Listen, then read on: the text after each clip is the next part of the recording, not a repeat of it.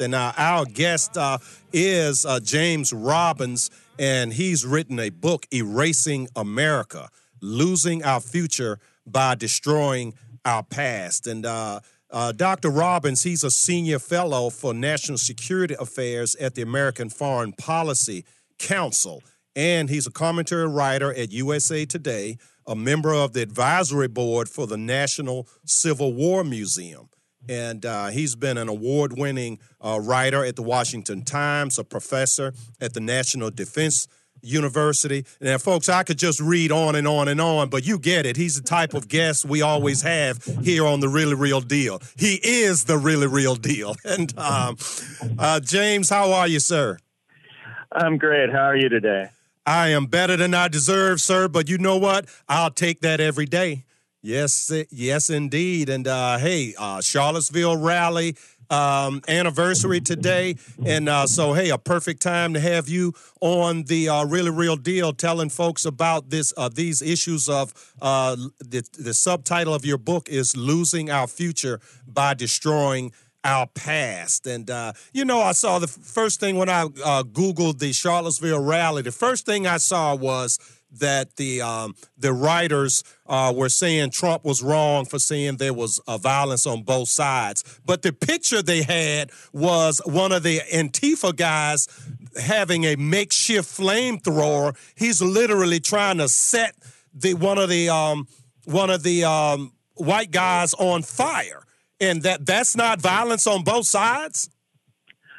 Well, it sounds like violence to me. We saw this recently out in Portland, too, with people confronting each other in the streets. I mean, it's, violence on any side is not really a positive way to go about having our political dialogue. So, hopefully people can calm down a little bit. Yeah. But, every 4 generations we get here, the Revolutionary War, the Civil War, World War II, and right now, each separated by exactly 4 generations, average of 84 years. It seems like clockwork we get here. And here we are again. And so it seems that this is going to play itself out over the next several years. So in the meantime, what can we learn from these people that are literally accusing one side of violence and accusing people of saying, well, in the past, this president was a slave owner, i.e. violence against African Americans, okay? And they're saying, okay, well, this one, he made war against the Union, so i.e. he was violent. But yet and still, they're using violence. They're tearing statues down. Sometimes they're going through public votes and having them through legitimate legal means, having them removed, and sometimes not legal means. They just throw a rope around them and pull them down or throw red paint on them. So, what do we learn from this? Well, I think it's the wrong way to go about it, to be tearing down history, to try to be erasing history or ignoring it, because, when you ignore it, you're just going to repeat it. Mm-hmm. I think a much more productive way of going about this is to add to history, to add context. You don't like one statue, well, put up a statue of someone you like, exactly. Or put on a plaque that explains, well, there are 2 sides to this guy's story or something like that. Like, there's a lot of productive and I think intellectual ways to go about this rather than, tearing things down, yelling at people, beating folks in the streets. I mean, this is just not a good way to go. Yeah.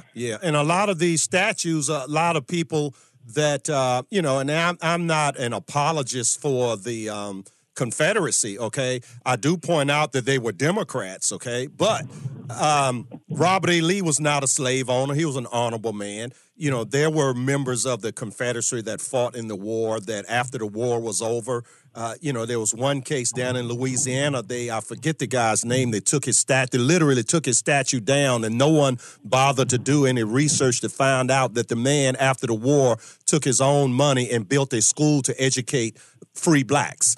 And so you have a lot of these stories of guys that were soldiers in the Confederacy but not necessarily, these racists who had blood dripping from fangs. They were just human beings who basically, they inherited slavery. They didn't invent slavery. I mean, slavery is this worldwide phenomena in Africa, in Europe, in Asia, even here among native people.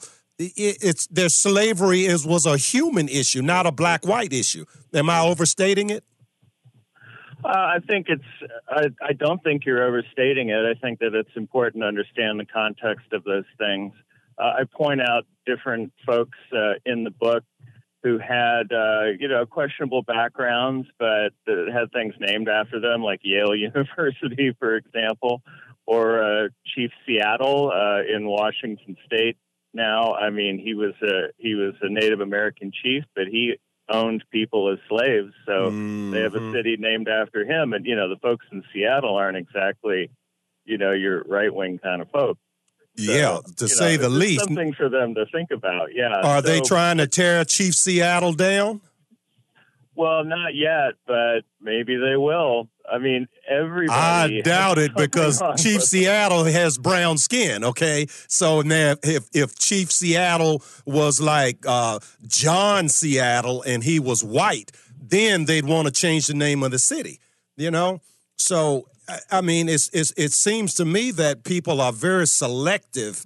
For example, you look at all of the slavery in Africa, where African captured African and then sold them to Jewish and Muslim middlemen, and quite often the Muslims captured them themselves, and then they were sold again to Europeans. And so the entire world participated in slavery, but today there is selective outrage at the history of slavery directed only against white people, because you have people that, rather than compete against white people for supremacy, want to embarrass white people into just giving up and handing over leadership to people based on skin color. This is not the American way. No, it's not the American way. I think that, as Martin Luther King Jr. said, you should judge people by not by the color of their skin, but the content of their character. Yes. And another important thing, when we look back at the Civil War, I think a lot of folks today, the sort of the angry people, it's like they want to refight the war. But you have to look back at the people who actually fought it. And this is a theme I have in the book, that those folks of the North and the South, they made peace with each other. Yes. They fought this war, the most devastating war in American history. More people died in that war than in all our other wars combined. So, a big war, right? Yes. And the people who fought it, at the end of the war, there weren't a lot of show trials. There wasn't, a lot of executions of the traitors or anything like that. Mm-hmm. They just said, okay, we did what we did. It's done. One side lost. One side won. We're just going to move on, and that's it. And I don't think that today, people who did not experience those times can judge the people who did for what they did. They made peace with it, and they were the ones who fought it. They were the ones who suffered. That's if a great okay point. With that, then if they're okay with it, I'm okay with it. And particularly when you look at from the Union side, they did not seek retribution. They just said, okay, it's over and it's done, so let's move on. Yeah. And another point, too, is that, 3% of people in the Confederacy owned slaves, and 97% did not own slaves. And so there were other issues other than slavery in the Civil War. States' rights, the right to secede, which was a right, okay? The states created the federal government. The federal government did not create the states. And so, and the idea was a limited government, the enumerated powers in the Constitution, and there are 18 of them, okay? And today the federal government has 18 million powers, and they were originally granted 18 powers. And so, there are all these other issues, the tax issue, you had less population in the South, but more tax money going in. And so there are a lot of other issues involved, and, none of those issues ever come up. It's just, like you say, we are losing the future, and this is a part of the past that never even gets brought up.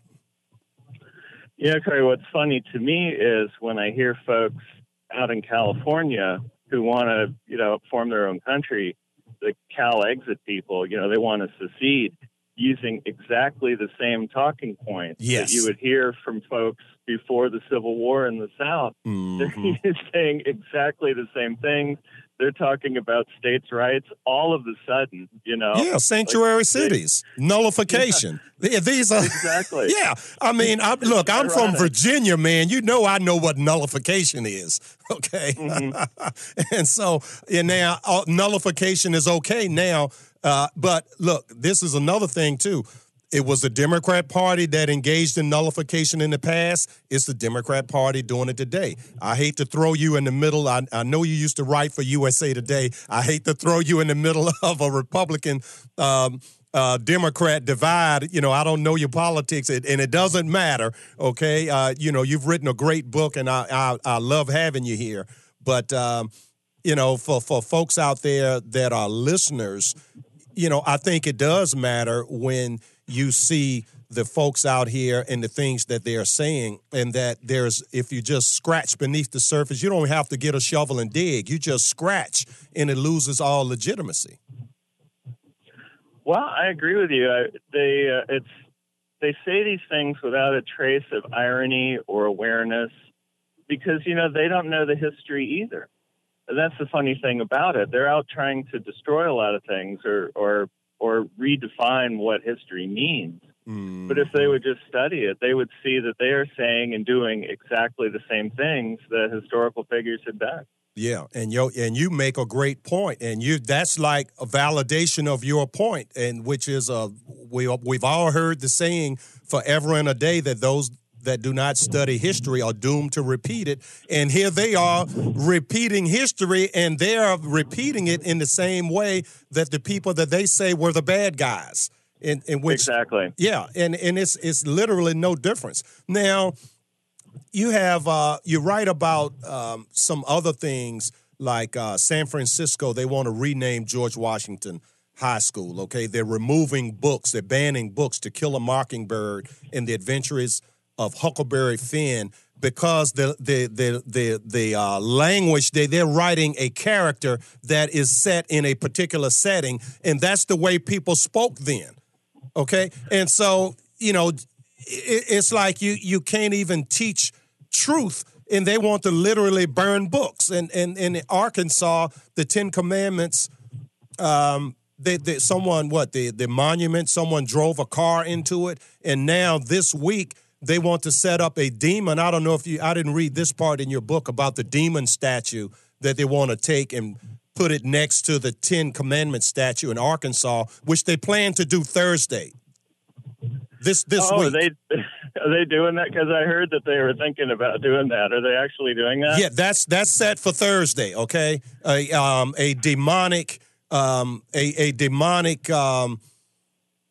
depiction, and and they talk about this as a night of debauchery and evil spirits, and it's all kinds of silly stuff, but it's serious on the same side. And the Ten Commandments, I mean, this is the basis of law. And so you can't have law and order without law, and you can't have law without a lawgiver. And so basically this is attacking the very foundation of these United States, which is a place that is built on the idea that our freedom and our rights are a gift from God. And so if these are the same people that are saying, well, slavery was wrong, well, the whole idea of one person being over another person rather than their freedom coming from God, that's the foundation of the country. Well, that's true. And I have a lot in the book about the attacks on religion in the public space, because that's part of the agenda. It's not just historical figures like the Founding Fathers. It's also the whole notion of the legitimacy of displaying religion in public, sort of making fun of people who have deeply held religious views. And with respect to that devil statue, it had that statue. Hello? Okay, we have a bad connection. Oh, Bishop up there said the last thing they need is a welcome home party for evil. yeah, true. Yeah. So now this book, I take it folks can get it at any major bookstore.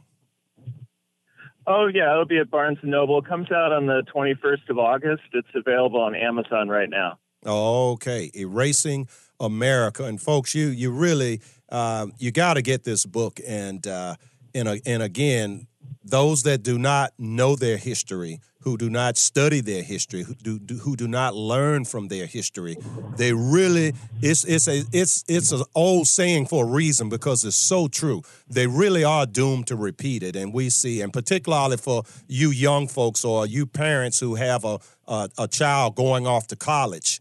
Okay, hey, they're going to take everything out of their brain that you've taught them for 18 years, and they're going to replace it with what they want. Buy this book and many other books. Don't just let your child go to college and the only books they read are what the professors assign. Send your child off to college with 5 or 6 good books and make sure this one is in the mix there.